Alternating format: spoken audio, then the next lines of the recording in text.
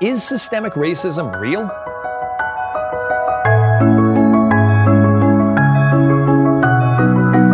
Hi, it's Calvin Smith here, and welcome to Creation Basics, where our goal is to make God's creation part of your everyday conversation. Now, today's question is systemic racism real? Well, headlines touting the prevalence of systemic racism that permeates Western culture continue to jam our news feeds and social media feeds around the world. We see these hot takes and counter arguments that are shot back and forth, and the average person is just sitting back on the sidelines. It's like a fan at a ping pong championship, trying to figure out who's winning in all this blur of activity. So we see, of course, our politicians, they mostly play hot potato with the issue, desperately trying to direct people's attention away from themselves to someone else, as kind of assuring everyone that they agree with whatever stance will, of course, keep them in popular in the public opinion polls.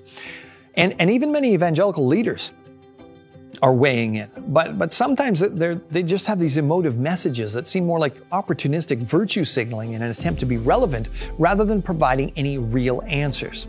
Now, with the seemingly never-ending saga of racial crimes being perpetrated against so-called different races of all kinds, could it be that there is truly a systemic racism being taught to people that's influencing people at a subconscious level?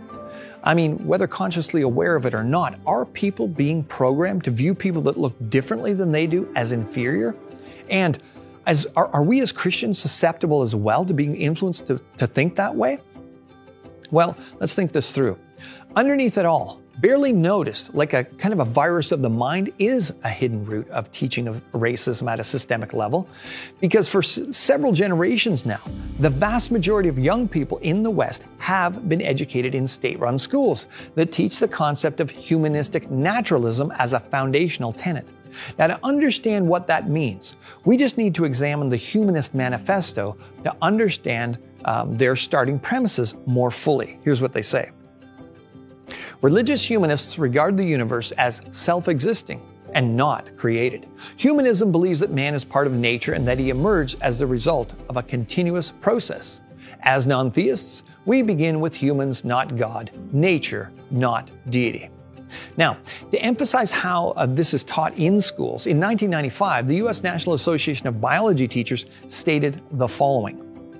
The diversity of life on Earth is the outcome of evolution, an unsupervised, impersonal, unpredictable, and natural process of temporal descent. Now, do you see any differentiation with a real difference between these two declarations? One is supposed to be a philosophical creed, while the other is apparently a scientific definition. But unsupervised would mean there's no creator God. Impersonal would mean that life has no special meaning. Unpredictable means we're the product of blind chance, and of course natural process means processes inherent in matter. So the conclusions of both of these statements are one in the same.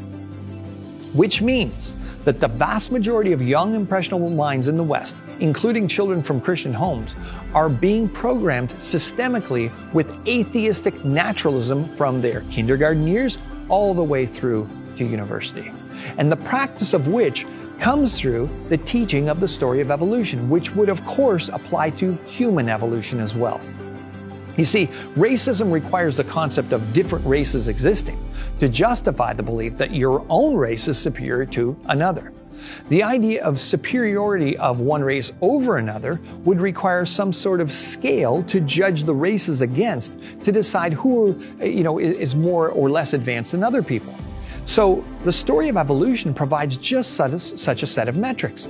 I mean, a simple common example is the classic ape-to-man diagram, so popular in textbooks and t-shirts, which is imprinted into the minds of millions of students every year.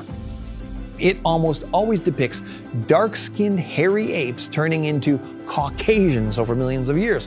And so it provides a simple visual concept illustrating that the less melanin you have in your skin, the more advanced you are.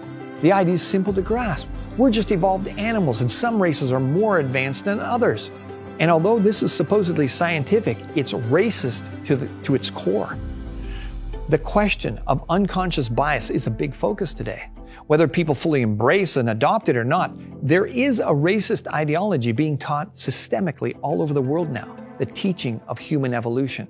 Perhaps this racist programming is playing itself out into the subconscious of millions of people that have been exposed to evolutionary teaching. Until people come to grips with the reality that there's only one race, the human race, there will always be racial tensions. And Christians shouldn't automatically assume that they're immune if they buy into these evolutionary ideas. So, is systemic racism real? Yes, but not what most people think.